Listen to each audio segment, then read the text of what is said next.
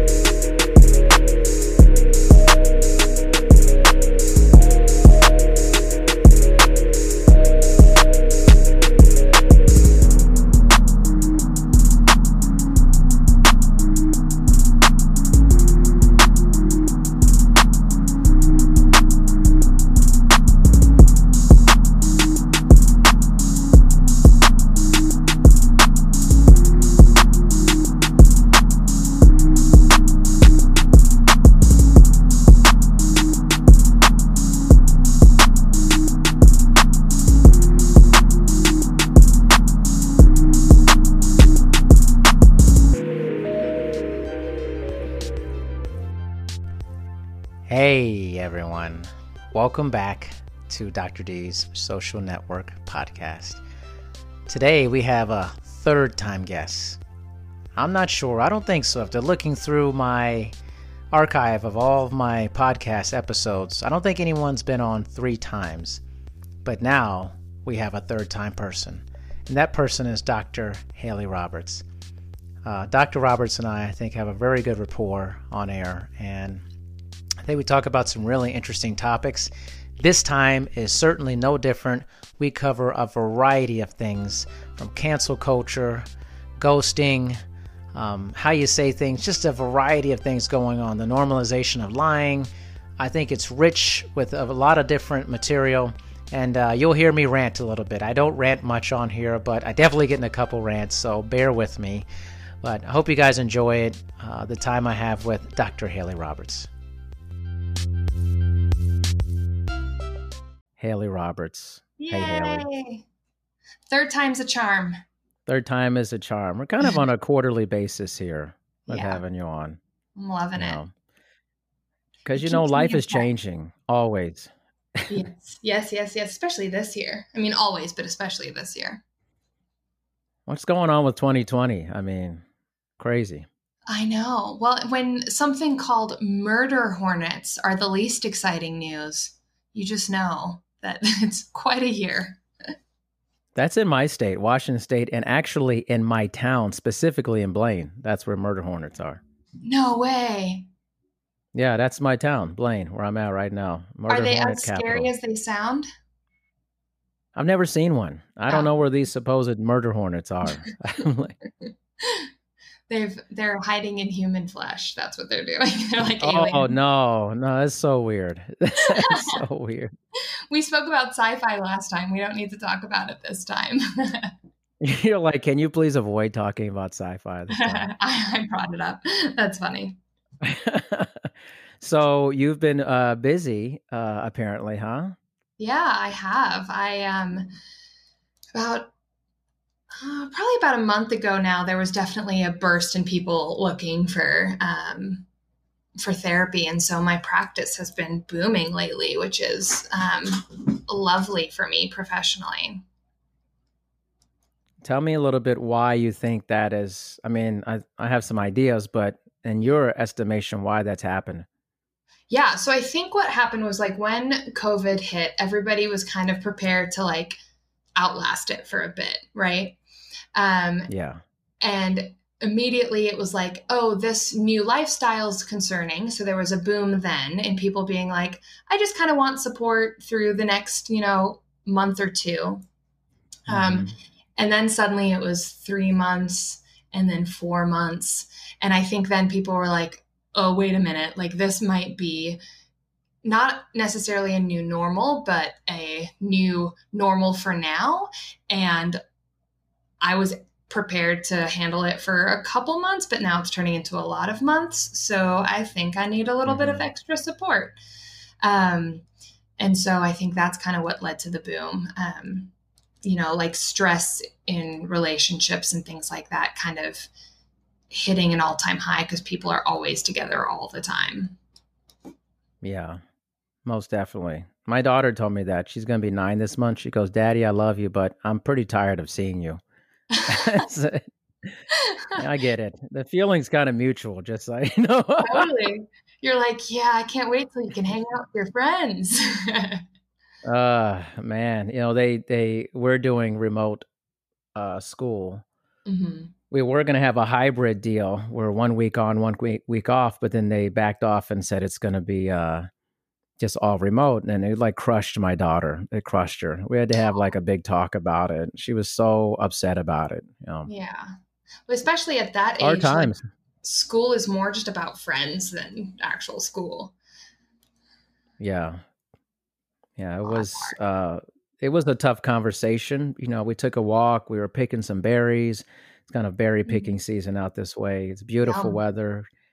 And I was just like, we're going to have each other. We're going to help each other. We're going to be in this. One day this will be different, but for right now, we're just going to be in it together, and it's for tough now, for a you're going to have to 9-year-old. see more of me more often. You have to see me all the time. And my life's been the same though, really, Totally. I feel similarly. Other than doing therapy in an office, I'm now doing it from my home. And that's kind of the only thing that's really changed for me. How do you feel about kind of having a bigger role in being like a teacher for your daughter? Man, I think a lot of parents are struggling with this because, like, for me, my lifestyle has been set. For the past 2.5 years, I've been doing my live virtual business and my spa fitness consulting business. So it's more like their lives have impacted mine because I've been at home. I've been used to being at home for years now. So I got the rhythm. But my wife teaches at the community college, but it's all online now. Then my daughter's all online. So like I see them a lot. They're kind of impacting my day, the whole thing. So, but being a teacher, I would say it's pretty hard because there's days like I really am into it, and there's days I just don't want to do it. Yeah. To be honest. Probably how she feels. Yeah. And so it's kind of like the first version of this, like 1.0 back in the spring was, it wasn't done very well by our school system. And they know it. Yeah. And so basically the parents were the teachers for spring all the way to the end of the school year. Yeah. And this year, like starting this school year coming up, I'm hopeful that I'm not in that role because, I mean, what's the point of school then if I'm doing it? You know what I mean? So like, then I'll take I don't know. That's been an adjustment. Yeah. Yeah, I would never do homeschooling. I know there's people who like that's what they've been doing most of their life, but like for me, it's totally would never be a thing. I would never want to do it if you gave me options. Never.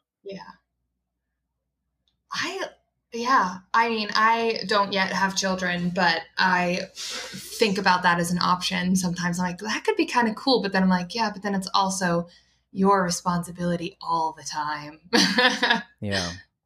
Yeah. They're at home. And I think, I'm sure there's plenty of people who I've heard of many people have done it forever, like when I was growing up, there were some kids I knew that did it, but it was always like not many kids. It was like a couple, and I don't know how that is currently, but like if times were just like neutral and they were like, you can either do this or go to school, I would totally make sure my daughter went to school is I think she needs to have her own life outside of us where we Uh-huh. don't see her. She gets to do her own things, has these conversations with other kids that I don't know about, Yeah. and they laugh and joke.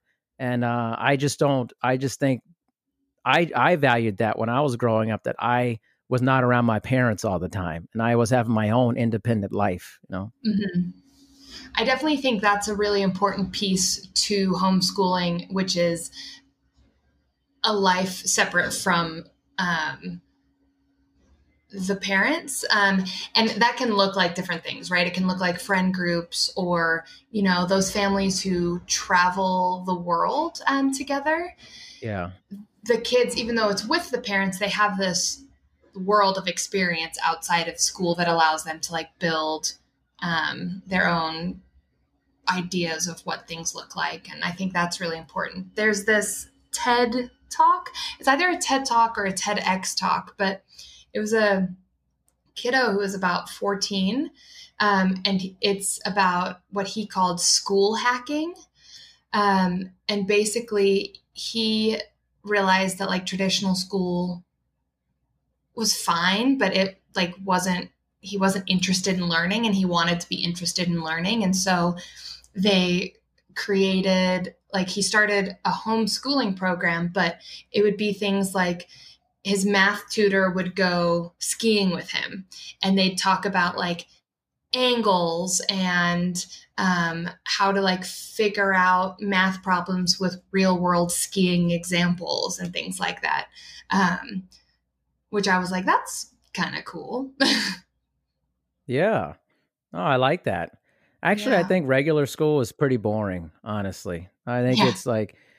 I think it's not set up well at all for kids to be like independent thinkers and have different ideas. Like, when somebody says, "Oh, I just wasn't good at school," I always say, "No, you weren't good at the way school was set up Mm-hmm. for the way it's generally like pretty similar."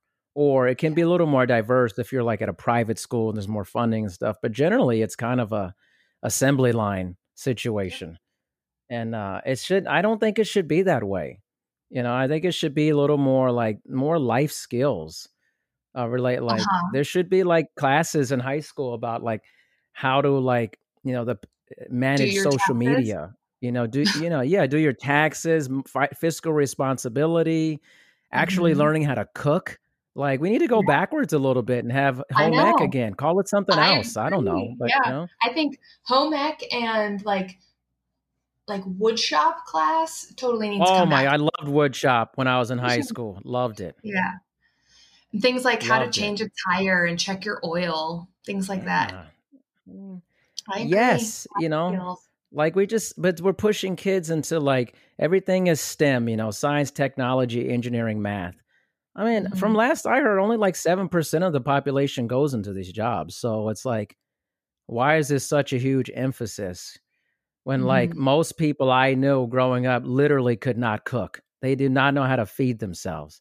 Yeah, I'm like, that's crazy to me. I know.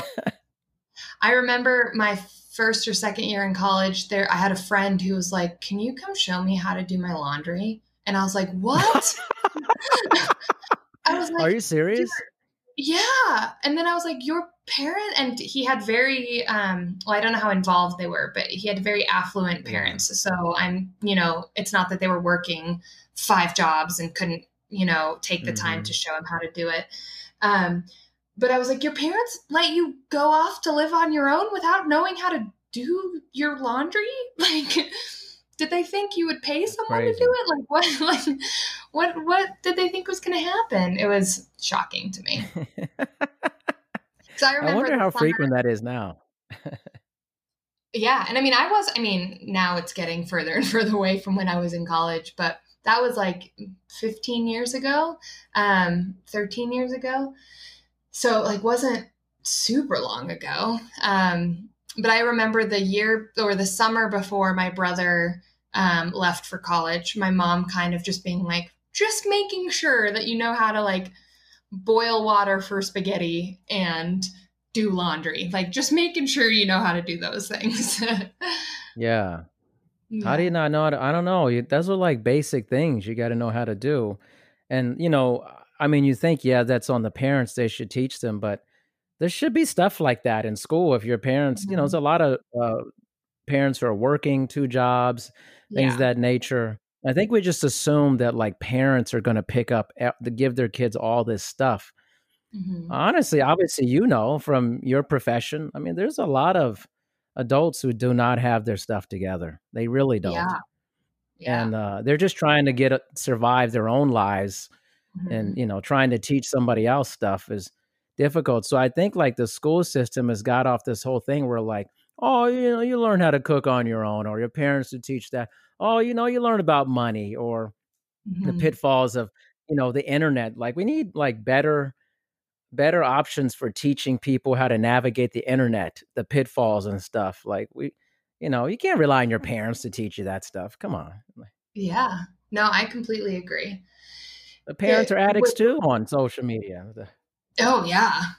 I mean, I can't speak because I have a level of that too. But the number of times that I will like close an app and then open it like immediately, I'm just like, what am I doing? Like, it's such a Oh habit that no. I don't even realize that I've just closed it and then reopened it immediately. Oh, I'm trying to be better about that. Okay, But now I I'm wanna not know your nearly, opinion on this. yeah. Now, what do you think is the long-term ramifications of our pretty much collective addiction to our smartphones and, scrolling and surfing and all this stuff? Yeah. I don't know. I think about this a lot because um, being in a position where I work with teenagers and kids, it kind of keeps me a little bit young at heart, I guess, or like engaged in kind of the young culture. But it also, I realize like how old I am sometimes. Um, but so I was actually listening to a podcast, and they were kind of making fun of Snapchat, and they were saying like nobody is forming like meaningful relationships on Snapchat. Like if you think that's how this is going, you're like kidding yourself. And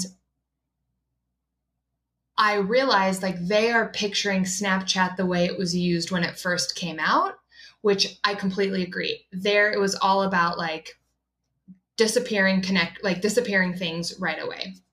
Now the kids use Snapchat more often for texting than they actually use texting. Um, and I'm stuck between these online, momentary, disappearing, kind of ethereal ways of communicating, to me, kind of seem disconnected. Mhm. But also, in some ways, like they're giving these kids more chance to connect. And so I kind of feel stuck between the two, which is, are we going to turn out like the movie Wall-E, or is it going to,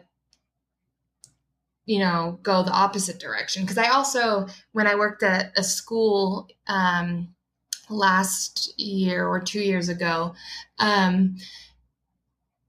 when we would take the kids down for like the annual or the monthly like birthday celebration in the cafeteria, we would have their phones with us because they were allowed to have them at lunch, but we wouldn't give them the phones.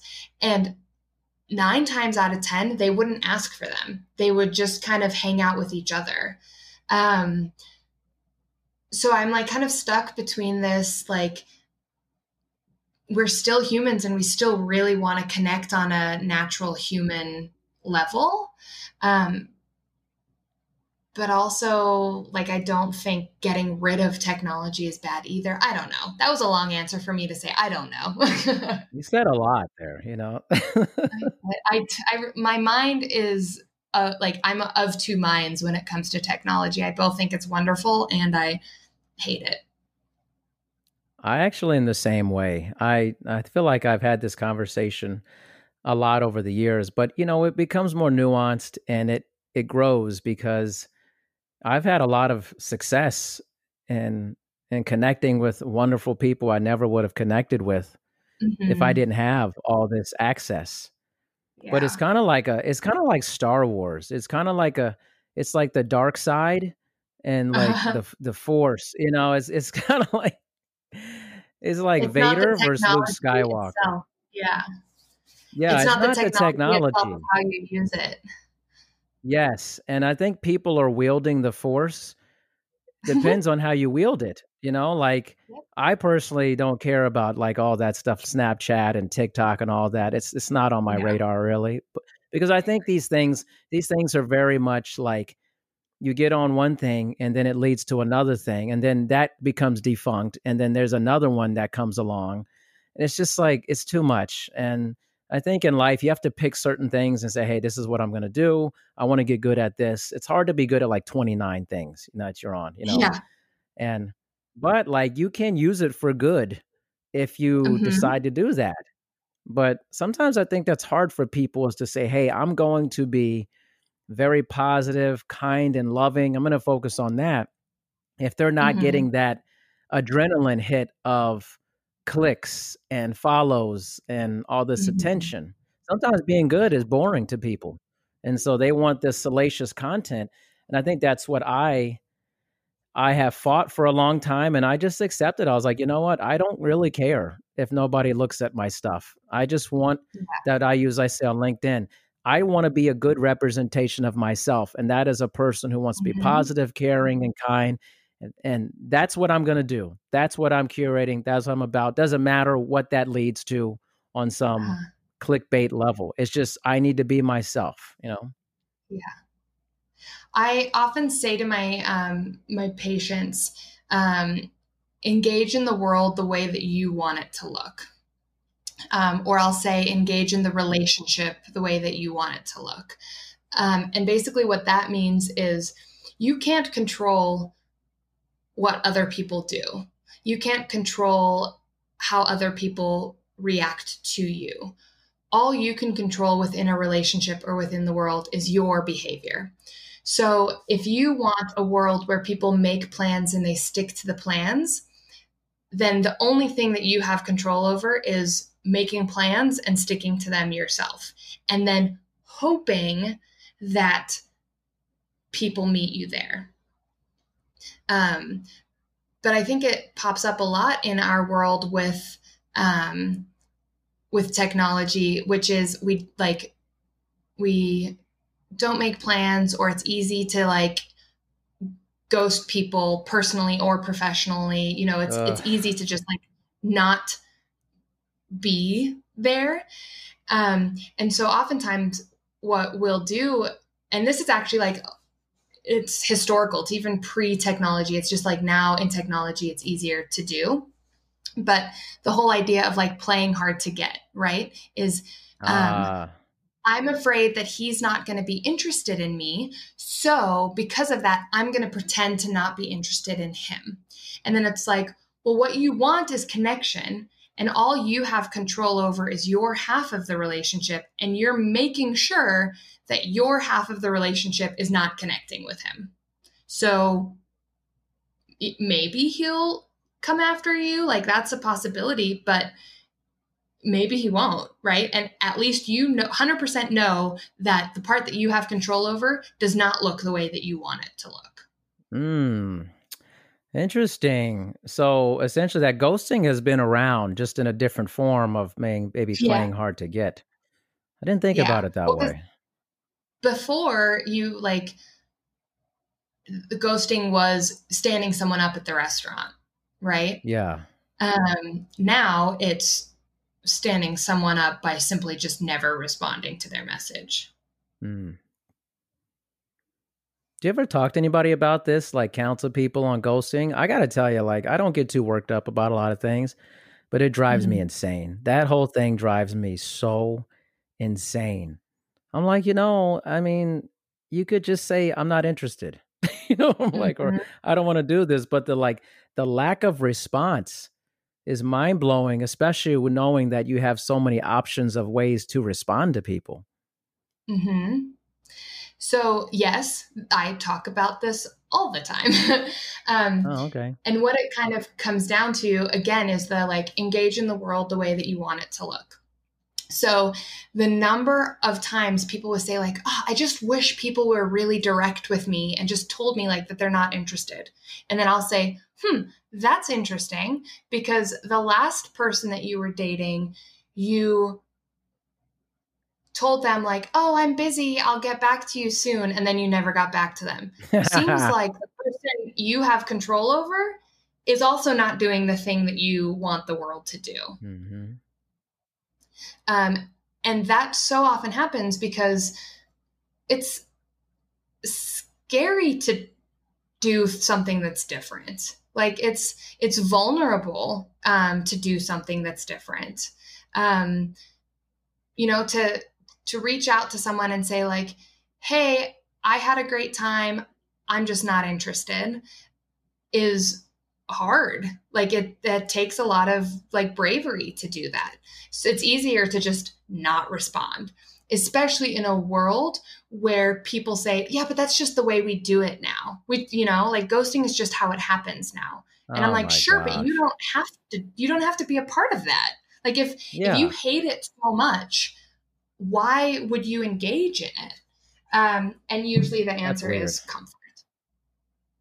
Huh. You know what's interesting? What about the other way where somebody reaches out to you, like they actually want to engage in, let's call it on this instance, like a business thing. And so they engage you on business, and then you get back to them, and then they never get back to you. I find that really strange. That's really strange. Like you reached out to me. Yep. That has happened to me a bunch as well. I think kind of it's the same kind of thing, which is you can't control what other people do, and it's frustrating and it's annoying. All you can control is how you react to things or how you act in spite of things. So, you know, in that kind of situation, you can either reach out again and say like, hey, are you still interested? And then if nothing, be like, okay, great. Or, you know, you can kind of be like, well, I'm here when you want to reach out. But yeah, I also find that very frustrating, both personally and professionally. Like, hey, we should do something. Awesome. I'm free next weekend. And then you never hear anything. Like, okay, like, what is great. that? No, seriously, what's the mindset behind that? Is it like I'm putting out a feeler just to see? Like, I'm curious your point of view. Like, why even do that? Why even put it out there? Totally. So everything I say will just be a guess, because that's not how I approach the world. So I don't know. But I think what it is unless somebody is being like manipulative for some weird reason, I think what it is they want to reach out. And so they do. But we also live in this world where like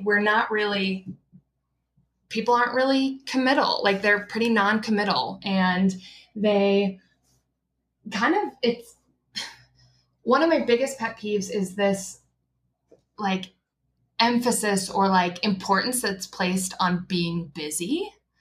And so I think people are kind of like, oh, well, I meant to get back to them, but I got busy.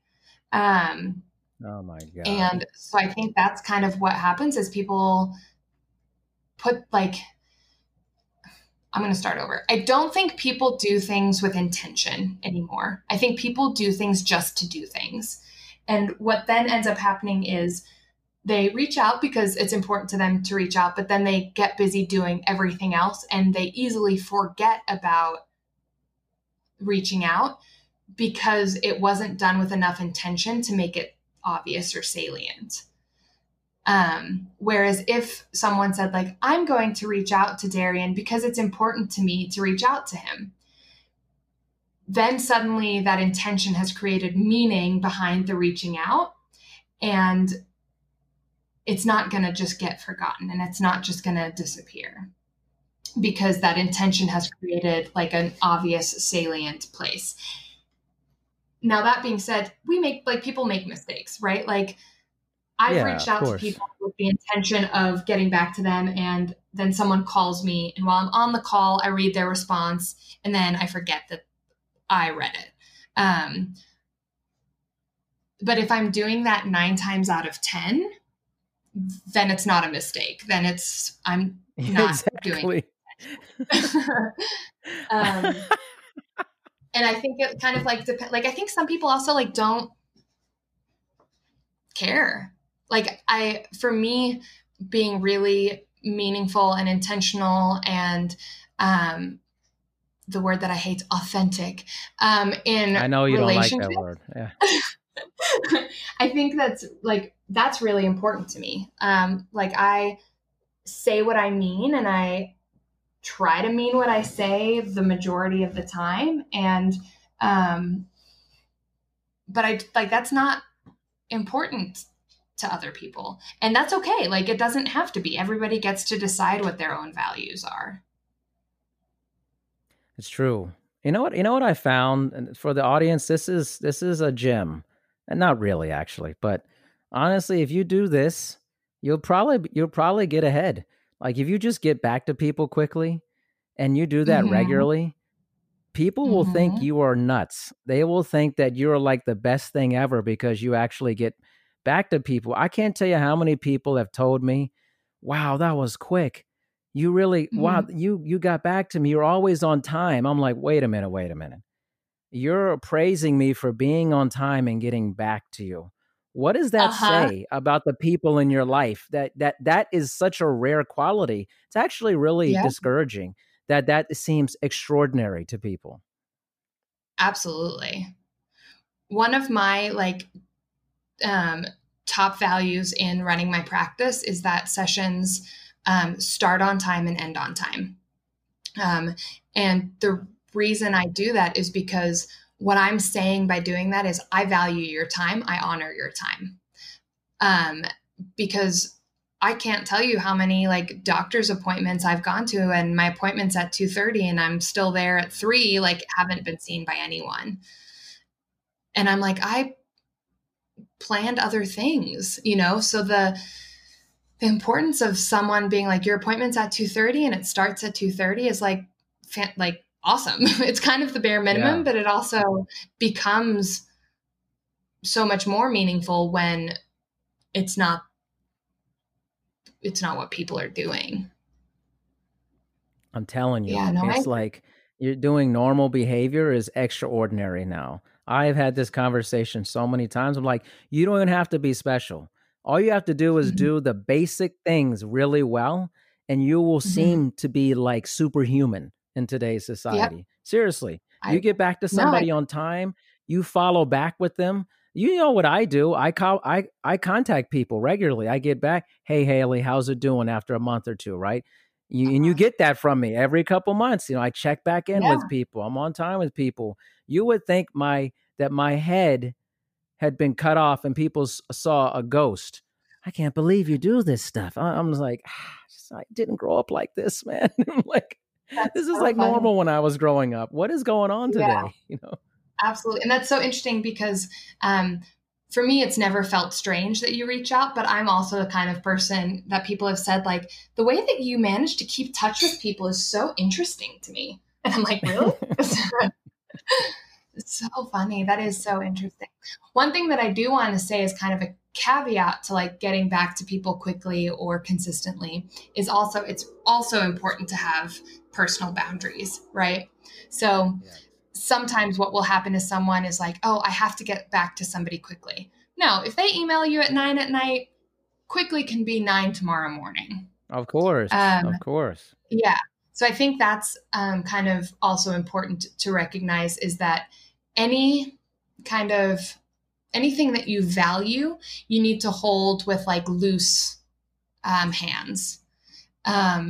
Because if you squeeze it too hard, it loses its value. Oh, yeah. You know what I always experience is like people getting back to me like weeks after I contact them. Yeah. I'm like, what happened in that week or 2 weeks? Yeah. Like or people like, I tell my wife this, I'm like, if you get texts, you cannot answer them if you're not ready to, like, if you don't have a system in order to remind yourself to get back. Like, you just have to let that little green dot be what it is. I know it's tempting to want to look at it or whatever, I'm like, but Uh-huh. like if you're planning to look at it, then you have to have a plan to respond at some point, and have a system to get, like reminder. Like me, I never look at texts when they come up unless I know I have the time to get back to them. And if I Mm-hmm. do, then I put it on my email because I'm on my email a lot. Write a note, hey, get back to Hayley by Uh-huh. tomorrow. And so I have a system that always reminds me, or my email has a alert reminder, so it sends alerts to me about notes that I've written, things like that. Yeah. So I Mm-hmm. never miss stuff because I have systems that back up my behavior as well. Mm-hmm. And my Yeah. experience talking with people is there's no system. It's like, well, I just accidentally I looked at it and then other things happen and I just, I'm sorry, Yep. type of Intentionality. thing. Yeah. I'm Yeah. like, build it. You need to have a system for getting back to. I'm sorry. This is like a big pet peeve of mine. Like my business partner, he laughs at me so hard. He's like, this is like your thing. I was like, I don't know. I'm not expecting magic, but I'm expecting like seriously, like Yeah. don't Communication. lose me in the ether of your life. Yeah. One thing that I will say that I have noticed with people who have this same kind of idea of connection or getting back or things like that is also trying to remember that different people have different um, perceptions of things. So if you, for instance, reached out to me and said, hey, Hayley, just letting you know I'm thinking of you, I likely would respond like, hey, thanks, that's nice to hear. However, a message like that does not necessarily demand a response from everyone. So some people might say, like, oh, that's a nice statement. Awesome.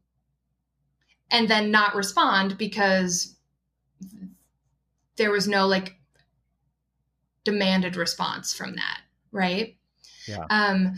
So I have found with people that sometimes it happens a lot with like young adults in like dating like apps and things like that, where they'll say something like, he said hi and asked me what I was doing. So I said I was going to a restaurant, and then he didn't respond. And it was like, okay, maybe he tried to like read into what your message was saying, and maybe he felt that you saying you were going to the restaurant was a brush off, right? If you wanted a response, why didn't you follow up and ask him what he was doing, or communicate in a way that clearly states, I want a response from you? Because so often people are trying to figure out what the other person is thinking and making their decisions off of that, rather than making their decisions off of, well, what do I want out of this situation? No, I totally get that. That's good points. I just think it's funny when somebody asks you for something and they don't get back to you. That's like the Oh, weirdest thing. absolutely. Seriously. I feel I like that's completely agree. literally like the strangest behavior for wanting something. Yeah, I want something. Oh, yeah, I'll talk to you about it. Ghost. I'm like, what? What? I'm like, Yeah, wait a totally. minute. I went. Like, this is crazy. Yeah, this woman asked me to be on her podcast, and I was like, great. Like, when would you like me to do it? And she's like, I've got these open slots this week. Like, which one do you want? And so I was like, great. Thursday at 2 works for me. And I never heard back from her. And then Thursday morning came, and I was like, hey, just double checking that this is confirmed. Nothing. I heard nothing back. And then like Tuesday the next week, she was like, sorry, I got busy. And I was like, I'm doing you a favor. What is Like, this? what? Busy. See, there goes the busy thing. What does that mean? Yeah, Like, no. got busy. There's so What is much. Um, I noticed that when I was in grad school, was there was so much honor in being like, oh my God, I'm so stressed out. And being the like anarchist that I am, I kind of was like, I refuse to be a part of, glorifying stress and busyness. So when people ask me how I am, I'm not going to be like, I'm so stressed out unless there's something specific that I'm stressed out about. And then I'll say, I'm stressed out about the paper I have due tomorrow, rather than just making it like this general state of being that's Yeah. glorified. So weird. I never got that. I'm like, is it attention-seeking behavior? Is it like, oh, I'm so stressed out. Look at me. Look how hard I'm working. Look at my life. It's so busy, you know? Uh-huh. I don't know. I think it's, so first of all, it's a very US American thing. Because like in Spain and Mexico, like they're all like, no, it's siesta time. I'm not doing anything. But I think a lot of it is it kind of comes from that kind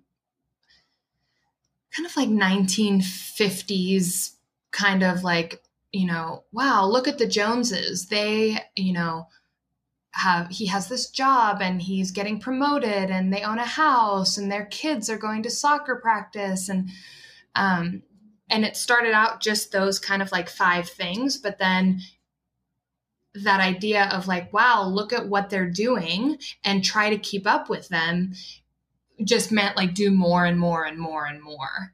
And so the idea of saying like, oh my gosh, my family is so busy. Lucy has soccer and Tyler has hockey and, John just got a promotion, and suddenly like saying like, look at all these things that are going on became kind of a status symbol.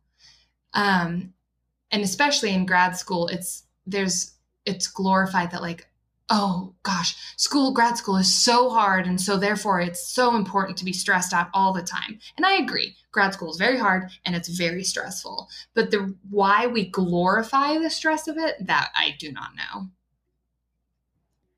You know what? I remember like when I was in grad school and then was first starting out at my career, there'd be statements like, "Oh, I'll sleep when I'm dead," or Yeah. I'm working like 90 hours a week. I remember thinking, why is this a thing? This seems very Uh-huh. unhealthy to me. Like, but then we hold people up who are like maniacal workers, like, "Oh, you need to have the work ethic of this person and stuff." I'm like, I don't think so. I'm like, that Yeah. person's gonna crash and burn at some. These are not your gurus, man. I'm serious. They are not. And They're I think not we got a real mine. They might be problem. someone No, else's. I don't know why they would be anybody else's, honestly. Like, because I remember reading an article one time about this, all these CEOs who work 100 hours a week. And I'm like, you realize if you read through that article, if you're doing 100 hours of work a week, you have given up Mhm. other parts of your life. So if you have a family, kiss that goodbye, pretty much. Mhm. I mean, you can't serve all these masters. Like Yeah. that thing is, you've become subservient to the thing that you think makes you powerful. It owns you, your work. Mhm. And a lot of people's work, it owns them. It completely owns them. And they think that they own it, but it actually owns them. Yep. It is Mhm. running them ragged. It is controlling their movements and how they live in the world.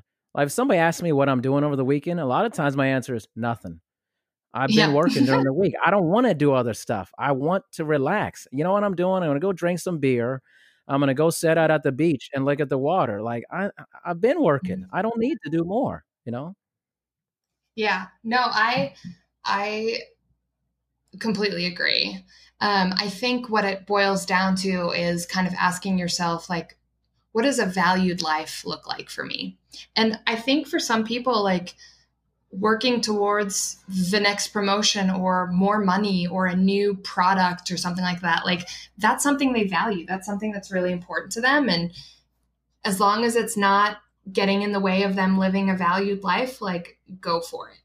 For me, like freedom and like the ability to travel when I want to travel and spend time with my family when I want to spend time with my family. Like that's more important to me. And so you're not going to find me working 100 hours a week because I just don't care about working that much. But I will be spending 100 hours on a bunch of different things that I find valuable, listening to comedy podcasts or taking classes and spending time with my family, things like that. And not ghosting people, okay? Yeah, I know. I actually had a conversation with a friend this past weekend, and the number of times he said, "You said that?" made me laugh. And I was like, of course I said that. That's what I was thinking, and what I wanted an answer for. If I want an answer for something, I'm going to ask the question. That's very straightforward, very reasonable. Straightforward. Yeah. I think we haven't. Go ahead. I think there's a way to be straightforward that you're going to get a more valued answer. So like sometimes people think being straightforward is being like kind of aggressive about it. And that's not necessarily the case. Like you can be straightforward in a playful way or be straightforward in a compassionate way or things like that. And I think sometimes our mind makes us think that there's only one option. Yeah, it's interesting you said that. I'm going to come back to my other thing. I'm going to scrap what I was going to ask you. I'm going to come back to, I'm going to go to this because, see, I think it's also kind of regional in some sense with that because, like, I've grown up all around the United States and in Europe. And I noticed when I lived on the East Coast, especially in the Northeast, directness, I would say, took on much more of a aggressive tone for that. Yep. So it would be more like, it was intimidation, almost like, "Hey, let me come here. We need to talk about this." And then it was a very direct, almost threatening sense of directness, and I never liked that. It's like, okay, you want to get something done by intimidation and fear. I'm like, you may get something done, but in the end, they're not doing it because they want to do it and they want to help you. You're just causing fear and panic in a person. There's no loyalty in that. And so some people's aggressive behavior towards directness is like, it's just what they learned. It's growing up in an environment where that everybody was kind of a jerk to each other about being, and versus so that's why you get like this whole thing, like people on the East Coast generally are stereotyped as being very direct and aggressive, especially in that part of the East Coast. And then people on the West Coast are considered, stereotypically, they consider them to be very laid back, almost hippie-like, passive in nature. When, there are some people, yes, on both sides of that, but then other people live in those places that also aren't like that too. But absolutely, my experience has actually kind of been very true to the stereotypical aspects of it in my observation for it. Definitely. And there's definitely a cultural piece to it. Like the time that I spent in Boston, I remember I got off the bus one day and I said, "Thank you" to the bus driver. I was like, "Thank you." And I got the dirtiest look I have ever gotten in my entire life. And I was like, that's not a thing in Boston. No. Yeah. I was like, did I just like threaten your like ancestors? Like what just happened? Like, why did I get that look? And I like told my brother, and he was like, she was probably just confused. Like she probably wasn't angry. She was probably just confused as to like what she had done that you were thanking her for. And I was like, her job, I don't know, being a decent human. Yeah. And so there's definitely a cultural piece. I continued to thank people because that's important to me, but I changed the way that I did it. It would be more just like a thanks, right? And that's kind of just more culturally acceptable than a thank you, which is, more, West Coast or South or Midwest. Yeah. I mean, think about it. People have these ideas of how people behave in different parts of our country. Like, and you think people think Southern hospitality, Midwest values. Like you hear those things and you know what that means, generally speaking. West Coast laid back, East Coast gridlock. Everybody, you say those things, you're like, yeah, I get that. When I'm in Boston, I need to learn how to drive like my life depends upon it because the cars are like missiles and injecting. And I have experienced that so much in Boston. I'm like, I'm so nervous driving here. Like, I know. You have to like have already started driving right before the light turns green. Yes. Yes. I had a guy Oh, lose his mind on me one time. I was on a left hand turn. It was like the light signal, and it was red. And this mhm. guy was like honking at me. And I think, I guess he knew like when the light was going to go. I don't know, but he just went around me and ran the red light in a left hand turn. And I was like, Uh-huh. what is going on here? And just talking to people I know, they're like, oh, that happens. Like, you have to be like an offensive driver in Boston because people are like use their cars as weapons, man. Yep.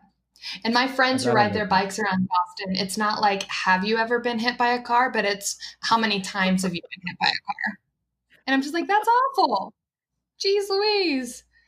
That's Ugh. not a life I want to live. Plus, it's freezing in Boston. Oh my! In the winter, Oh it's gosh. crazy cold. And it's so hot during the summer. Oh man, humid, Not, and then no AC not either. yeah. Well, yeah, on the older homes, definitely. That's what I mean. Yeah, I was like, I have been in a lot. I'm like, wow, how do you survive this? I know. I agree. I completely agree. I'm sorry, Oh, so Boston. stressful. I've been there. There's some nice parts. I'm just saying, it's Well, I love being able to visit Boston. I've lived there twice. Both times I have been quite content to leave. you're so nice in how you say these things. I'm quite content to leave.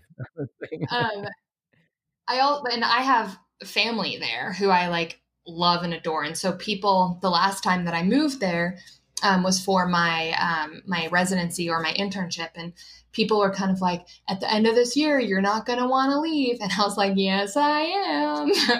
And sure enough, as soon as the year was over, I was like, family, I love you. I'm very sad to leave you.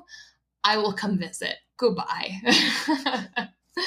Well, think about it like this way. Like, I mean, at least I think about it. Like, if you I don't know this research wise, but like migratory patterns, like in people moving, and obviously that's shifting currently. But I don't know anybody that tells me, I'm planning on moving to New Jersey, like just out of Yeah. the blue, or like, like generally I feel Uh-huh. like those are places like you're there because you grew up there.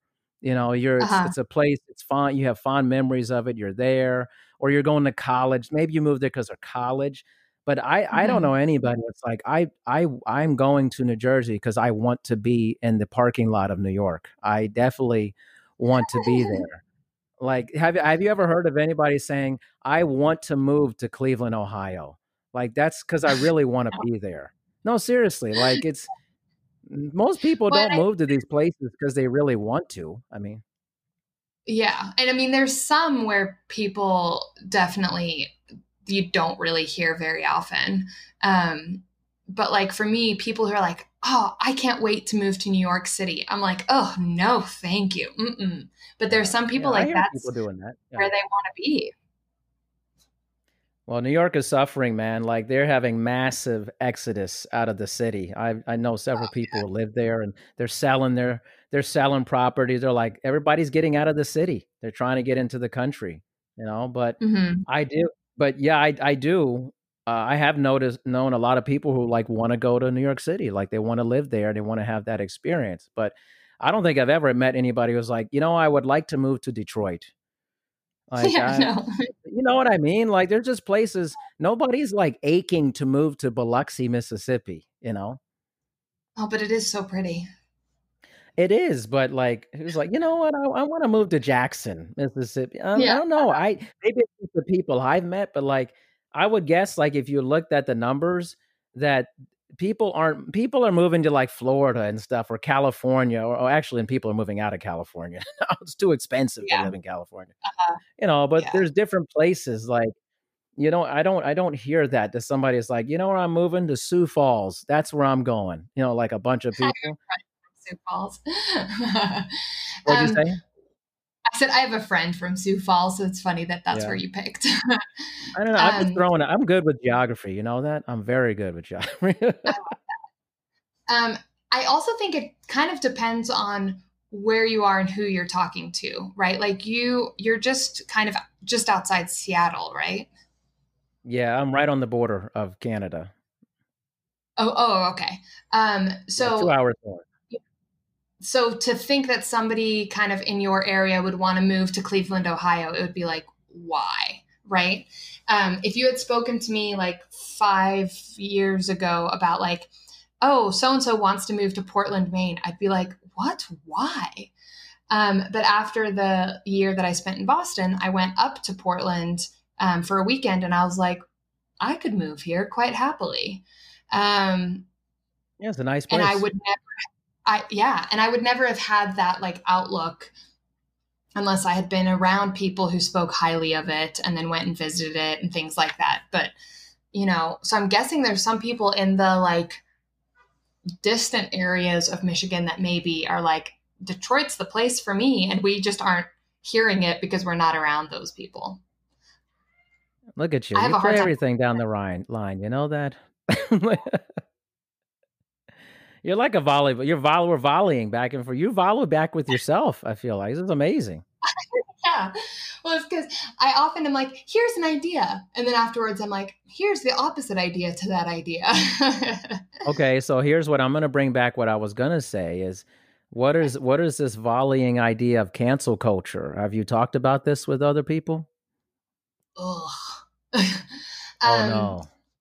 So I have talked about it briefly. I've never gotten into like a big discussion about it, but there's parts about it that I like, which is that technically it's holding people accountable for their actions. That's kind of all that it is, which is like, no, we're not going to give you the time and space to like, have the power to say these things because we're not putting up with them, right? Which I think is fantastic. Like, people should be held accountable for the things that they say. However, I think that it also doesn't allow for growth or understanding. So, for instance, the example that I always jump to in this conversation is when Kevin Hart was chosen to be the host for the Oscars. Tweets were found from like 6 years prior or something ridiculously far away like that, that were pretty homophobic. They weren't like directly like, LGBTQ people are going to hell. Like they weren't like that. He was making fun of his son, I think, for like wanting a dollhouse or something like that. And I agree. Like it's kind of icky, right?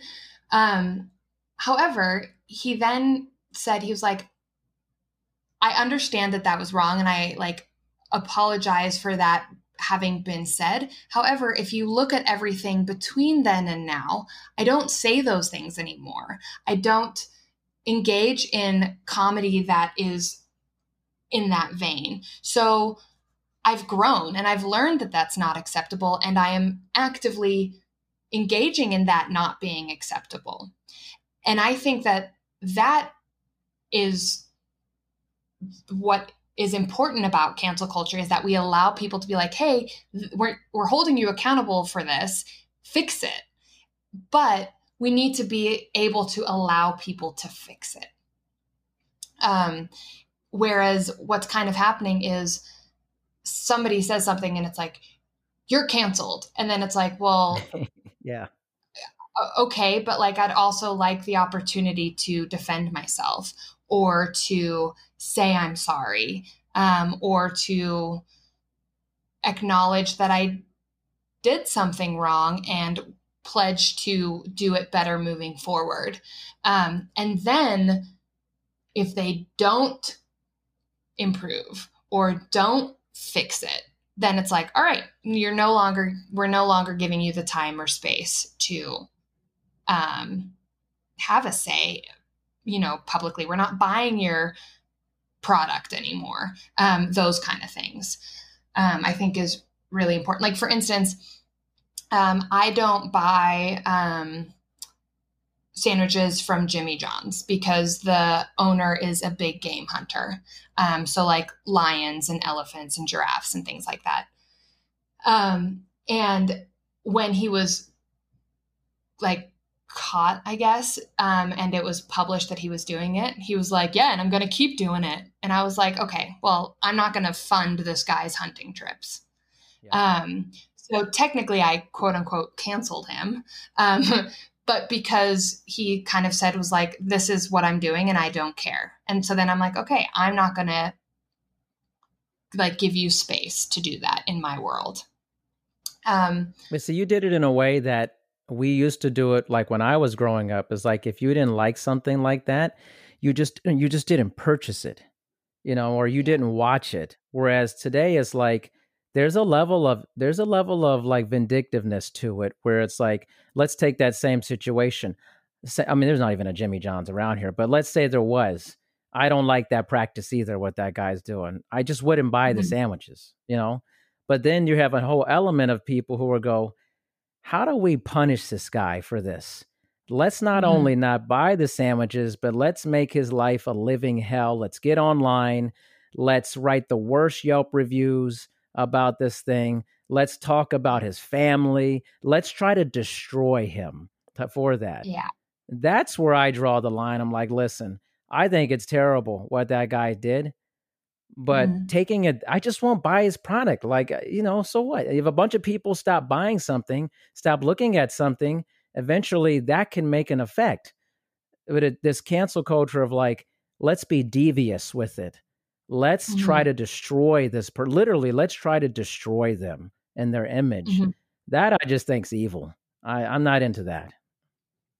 Yeah. And I think there is also a fine line, because if your purpose for yourself is to fight big game hunting, then simply not buying his sandwiches is not enough, right? Now, I don't think that now suddenly when you attack his children, like, I don't think that's appropriate, because what does that have to do with big game hunting? Right. But if you research, the business that he uses to take the trips to Africa to kill those animals, and then you post on their like Yelp review, like, this is the company that allowed the owner of Jimmy John's to do big game hunting, and you put that in a Yelp review. I'm like, if that's your thing, that's fine, as long as you're sticking to the issue at hand. As soon as we don't stick to the issue at hand, I think that's when it gets dirty, because then it's no longer about the behavior that you don't like. It's now suddenly about their kid goes to a private school in New York and they get out at 3 p.m., go there and, that's what I mean. Like, kidnap their kid. And it's like, whoa. People go to weird levels, man. Yeah. Like, I want to cancel that. That's what I'm saying. Like, I feel like people take things and especially because it's online with a lot of things, they exhibit behaviors they would never exhibit in person when they tried, if they were quote unquote canceling somebody. If you had to cancel somebody to their face for things, most of the people wouldn't have the guts to do that stuff at all. Yeah. Yeah, I think this also kind of relates to the thing that we spoke about last time, which is like the nervousness about what did I say? And I think and I kind of said the part that's nerve-wracking about it is not being able to defend yourself. And I think that's kind of part of it, is that like, and that's why doxing is so dangerous. So doxing is when you like find the personal information of someone and you like leak it onto the internet. Because there was somebody who was misidentified on the internet as someone who had done something racist, and somebody found that guy's information and posted it on the internet, and he started getting like death threats and like harassing phone calls and things like that. And he was like, I am not that person. I was in a meeting at work when this happened. Yeah. But by the time he was able to defend himself, it had already gone viral. His information had already gone viral. And so I think that's the fear of putting something out there that you can't immediately respond to, is what's going to happen between the time that I say this and the time that I can respond to something. Yeah. And with cancel culture, it happens so quickly because people don't get the chance to defend themselves. Yeah. And I'm all for people growing and like letting them, there are people who have done terrible things and they've grown from it and they've actually become wonderful people over a long period of time. But if you don't allow that to happen, how would you know if they were capable of becoming a better human being for that? Mm-hmm. Like there's Yeah. plenty of examples of people like think about like a Michael Vick, who got convicted for the dog fighting back in the day. It was a big Mm-hmm. story. Now, the Michael Vick that exists today is an extremely different human being than the Michael Vick who Interesting. was convicted. Like this is one of the great turnarounds in human behavior and a huge champion for PETA, pets, and is probably a better spokesperson for that stuff than most people who are super passionate about it at this point. Uh-huh. Has much how much, but if people would have canceled Michael Vick immediately, would he have had the chance to actually turn his life around and become an advocate for these things? It's I kind of the thing is like, okay, there are many terrible things that happen and that need to have consequences for them that are appropriate for that. For Mm-hmm. him, he served time in Leavenworth prison. That can't be a cakewalk. I can't imagine that's a cakewalk, you know. But then to spend all the time, afterwards really repairing his image sincerely. If you just Uh-huh. cancel the guy, he wouldn't become this great example of turning your life around. And I think we're so Mm-hmm. quick to just destroy people's images off of things that they've done. And like, you are not the worst thing that you've done. You are not that. You can Uh-huh. become something greater than that. But people have to allow for that. And listen, there are heinous things that, hey, we need to go hard on this type of thing.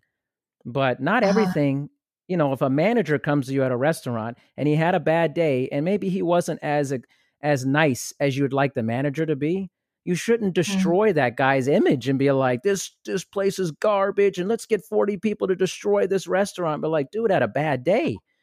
I mean, Yeah, like, we don't give totally. anybody chances, man. Yeah.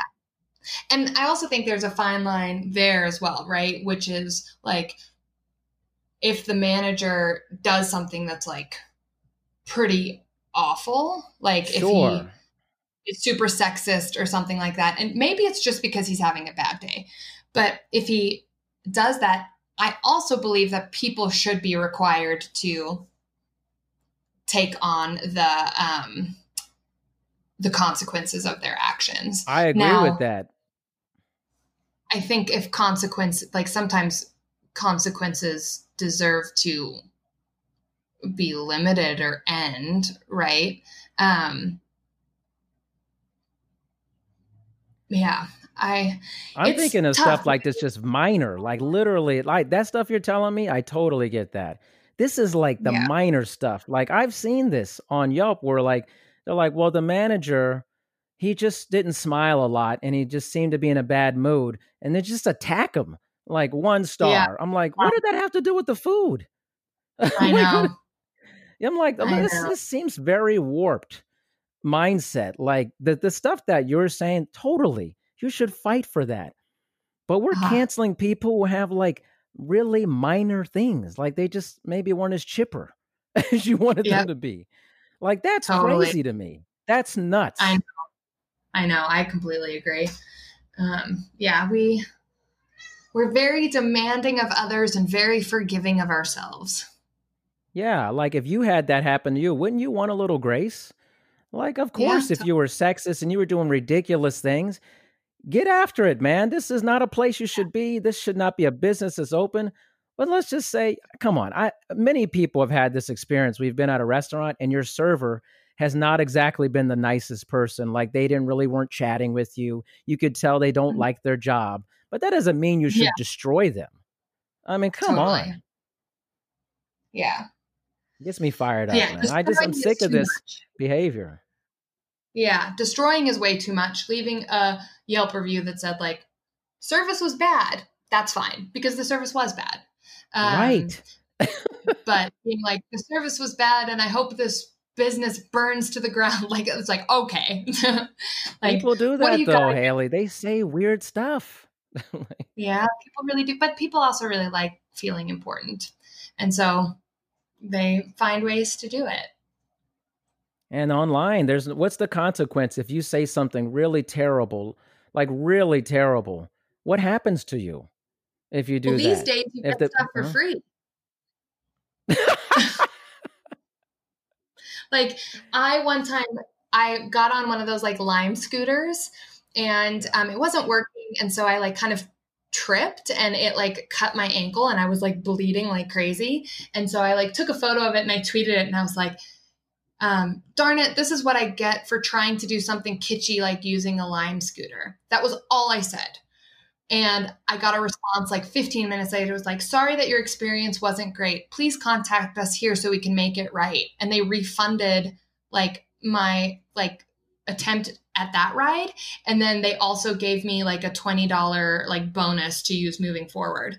And I was like, okay, like I'll take it. Like, I would have been happy with just the refund because I didn't even get to use the scooter. But like, Yeah. I didn't even say like screw Lime, you know, I literally just was like, oh, this is what I get for trying to do this thing. And they were like, here's free stuff. And I was like, okay, well, I'll take it. It reminds me of kind of like, I was listening to this podcast with this guy, David Cho was on. I guess he's like a painter, a very well-known painter and illustrator. He's had a lot of problems in his life. And he was like, he said he was struggling with living because he said, when I do good things and I go on the straight and narrow, nobody seems to care. He said, but when I act crazy and do outrageous things, I get a Netflix special. I get $1 million art show. He was like, it's so messed up the way the world works. Like if you do bad stuff and it's very scandalous and stuff, I feel like I'm getting rewarded for being bad. And I thought it was so strange when he said that. I was like, oh my gosh, this is crazy, Yeah, no, it's the way things are reinforced in our culture is tough. And we're reinforcing lying now. Now we're reinforcing like the consequences of lying have gone down tremendously, in my opinion. So you could tell lies are just power now. They're just power moves. The truth doesn't matter to a lot of people anymore. It's like, how can I lie to create a groundswell of controversy or public discourse or opinions and create clicks? So it's almost like we have made lying normal at this point. Mm-hmm. It's disgusting to me, actually. I agree. And I think that goes back to like our earlier conversation of like schools aren't teaching people how to think, they're teaching people what to think. And so as soon as somebody says like, here's the truth, and I have no evidence for that, people are like, great, that's what I'll think now. As opposed to when you're taught how to think, you say like, okay, I understand that, but is there anything else that contradicts that? And I have found like if I get into like discussions on the internet and someone is like, here's this article on the information that I'm talking about, I will sometimes go to it and be like, hey, I didn't know that. Like I'm actually intrigued by this and this and this. And they're like, oh, really? It's like, yeah, like I'm not here to like be right. I'm here to like have a discussion about this thing. And that doesn't happen anymore. So when it does happen, it shocks people. It's like we're going for this boom blast, it's kind of like, look what I said and look, I got away with it. And it's just strange because I feel this disconnect where like we will allow lying from people who have status, whatever, but like you would never allow that level of lying with your child. And your everyday, you'd be like, oh, don't exhibit these behaviors. Tell the truth. Don't lie. Back up your sources and all that. But if it, it could come from some weird person out there who is considered popular, and they could lie, and everybody's like, oh, okay, well, that's just so and so. They're crazy, Yeah. It's become normal. I just like, where are we going with this? I know. Well, especially if we, again, bring in something we spoke about earlier, which is social media, there is this natural tendency to put on a front or an image, and like that's the story that you're telling people. So kind of like, oh, went to this great party, when really like you got dressed up and then took a photo and then got back in your sweats and watched TV. And the toll that must take on an individual to be like, people think I'm having this great life, but I'm lying about it. But then also I think sometimes people kind of lie to themselves. Like, if I have this great picture of camping this weekend, then when people are like, wow, it looks like so much fun, I convinced myself that it was fun. But in the meantime, I realized like I hated it the whole time. And I don't actually even like being in the outdoors. Yeah. But, people say it looked like fun, and I posted a cute photo and got a lot of likes, so it must have been fun. It's kind of creating a story is more important than speaking to what's actually happening. Think about if you did this, right? Yeah. Say that. Think about like when I was growing up, let's say like take going to the movies, right? I love going to the movies. Love it. Now, let's say I go to the movies and I stand in the middle of the movie theater. Let's not the lobby of the movie theater. And I shout, everybody here, I'm going to the movies. I just want you to know I'm going to the movies. Everybody be like, are you crazy? Or you go, whatever. Like, I'm used to going to movie theaters and in casinos. So this is most people don't have this experience. But let's just say you're in the middle of the casino floor. The movie theater's at the end. You go, I'm going to the movie theaters. I just want everybody in here. I don't know most of you people. I'm going to the movie theaters. I'm going to watch this movie. They'd be like, get the hell out of here. What is this? That's basically what you're doing when you're doing that stuff online. Like, that's crazy to me. Like, move about, do your business. I don't need to know that, Yeah. But I think you and I are different than the average Joe. But think about, would you like, if that's the concept of what we're living with, is like people are just like you said, camping. Like, imagine that same person who's sending out those pictures, and you said, you know what? Instead of sending me that picture, I want you to go to the other campsite. I want you to go to the general store. I want you to tell everybody there that you are there to camp. I'm camping. They're like, that's what you do here. Duh. We're like, so why are you telling me? That's what you're doing. People, if you're listening to this, and you're sending out all this stuff, like, nobody cares that you went to this restaurant. They don't care. And if they do care that much, you got to think, why do they care so much about me going to a restaurant? You know what this is a modern version of? There was like a trope in sitcoms about like, oh, Nancy and Peter Johnson invited us over for dinner to look at their vacation photos. Yeah. And it was always the like, oh, how can we get out of it? And that's what the way you were describing it was reminding me. It's like, that's kind of what it is now. It's like, I went here and I went here and I went here. So funny. It's so true. I mean, I definitely do it to an extent too. I'm still a millennial, but you've got the millennial gene in you. It's strong. Because I have like two separate Instagrams. I have like my personal one, and then I have one that's just photos from my travels. And the like statement on the one for my travel says, I have a habit of experiencing rather than recording that I'm experiencing, which is so true when it comes to me. Like, I'll come back from vacations and people will be like, you didn't really post photos. And I was like, I know, I was too busy doing it. And so I do think I'm different in that way, but also I'm enough of a millennial to like have an Instagram for photos from my travels. Like I'm being pulled on both sides of this equation. So funny.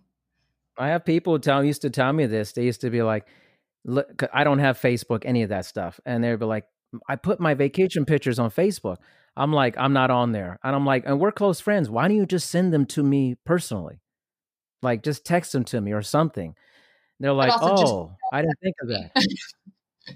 Yeah. I'm like, why do I need to go to some third party source to see your vacation pictures when you can just send them to me directly? We're friends. like, Yeah. oh, like this is when that started happening, that's when I knew. I was like, this is getting crazy, man. I'm like, I have a group of friends, like 4 guy friends, and we share nothing on the internet of what we talk about, of what we do, ever. Uh-huh. It only gets shared between us 4 guys ever. And we Mhm. had this whole rule: nothing leaves the vault of our 4 people. So you would never know anything that we do ever, because it doesn't get posted, it doesn't get talked about except among the people who have had the shared experience. And I try to tell that to young people. I'm like, you need to, who does it matter the most? If you're sharing this experience, share it with those folks like that. Like, Yeah. there's some things that other people don't need to know about your life. Your life is not a 24-hour reality show. Like, Yeah. keep it to yourself, man. Like, actually, nobody A cares that Gen much about your Zer, life. a Gen Zer would be like, what are you, in the Illuminati? Yeah, exactly. I am in the Like they would, Illuminati. because I think our, like, this insistence on like privacy, which I totally get and I totally feel that way. I just don't think they have that same um like value. I yeah, it's like shocking to me that that people post where they are at all times, and I'm like, doesn't it freak you out that people know where you are at all times? And they're like, no, not really. I'm like, all right, well, Really? okay. Remember Foursquare? Do you remember Foursquare, that whole thing? Vaguely. Okay, probably not. But this was like a check-in app. So basically, you just checked into wherever you went. And I remember I used it one time, and then I looked at my wife. I said, "This is a security issue, man. If people know Uh-huh. where I'm at all times, seriously, there's some crazy people in this world, man." And they were like, "You know what? I know exactly where Darian is. I know exactly when he's not at home. I'm gonna go rob Yep. his house. I'm gonna go. I'm gonna Totally. go. If I got a vendetta against this guy, I'm gonna go to the restaurant where he is, and I'm gonna wait outside." See, people don't think like that, man. I'm telling you. I'm not trying to make people paranoid, but I'm saying, like, nobody should know your every move. You have given people leverage on Mm-hmm. your life. You don't want to give people that leverage, man. I'm telling you. Mm-hmm. And I've heard a lot of things how like viral trends are used to gather information.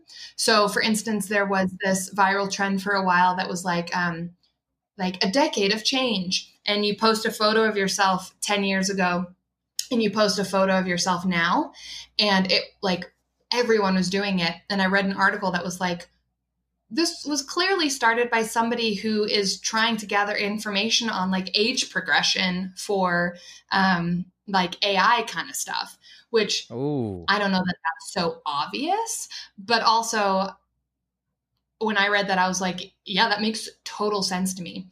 And then I also like will see things on the internet that's like, um, go to the GIF app and type in your birth year and post the first GIF that pops up. And people do it. And I'm like, you literally just gave away a piece of personal information. They just need to find out what year leads to that GIF. And now they know what year you were born. And they probably know your name because that's on your profile. Like, suddenly, like, they're halfway to like figuring out more information about you. yeah. I think it's a life at this point. You have to, like, you control what you want out there. If you want to control what you want out there, you have to be. I want my podcasts out there. I'm purposeful Yeah. about that. I want good, positive conversations, thoughtful conversations. I want the things that I'm doing on LinkedIn and my business and things. I want that out there. But Mm-hmm. that's what I want, and that's what you're going to look up and see about me. But generally speaking, I've become much more paranoid about this. I mean, I'm using DuckDuckGo, Brave, VPN services. I'm tired of people taking my information and selling it and using it, and I'm not getting anything from that. I'm done with Yeah. that. I'm really going hardcore on this stuff now because I'm like, this is my identity. This is my information, and I don't want it taken. So I've been big into that stuff now. Yeah. Whereas I fall more on the like more lenient side of like, I don't want my very specific personal information out there, but I don't care if their Google is listening to me so that they can do targeted ads. I'm like, cool, whatever. I don't care. So I kind of fall in a little bit more lenient there. But also I'm like, I don't want you to know my birth year and my, social security number. That actually reminds me, I always like to leave you with comedy. So there's a comedian, Kyle Ayers, and I've definitely mentioned him before, but his last name is Ayers. Search his set on Conan and just watch it. It will make sense when you watch it, how it relates. You're like, I'm not going to tell you anything. Just watch it. No, because it ruins it if I tell you. Okay. And half the fun of comedy is the surprise. That's true. That's very true. So well, Kyle Ayers' Conan set. Awesome. Hayley, always a pleasure speaking with you. I know we'll be speaking again. Always thoughtful. You always provide good insight, and I just appreciate you spending time with me. I agree. I love it. Thank you so much. All right. Okay. Bye. So let me ask you something. How do you get your news? Because I know you want to stay informed with what's going on here in the world. There's so much going on a regular basis. And it's something that's been a problem for me personally. And I've been searching and searching and searching, and finally I found a news source that I think all of my listeners are going to love. It's called The Donut, or the dose of news useful today. The founder and CEO, Peter Nowak, is a good friend of mine, and when he turned me on to it, I was just blown away.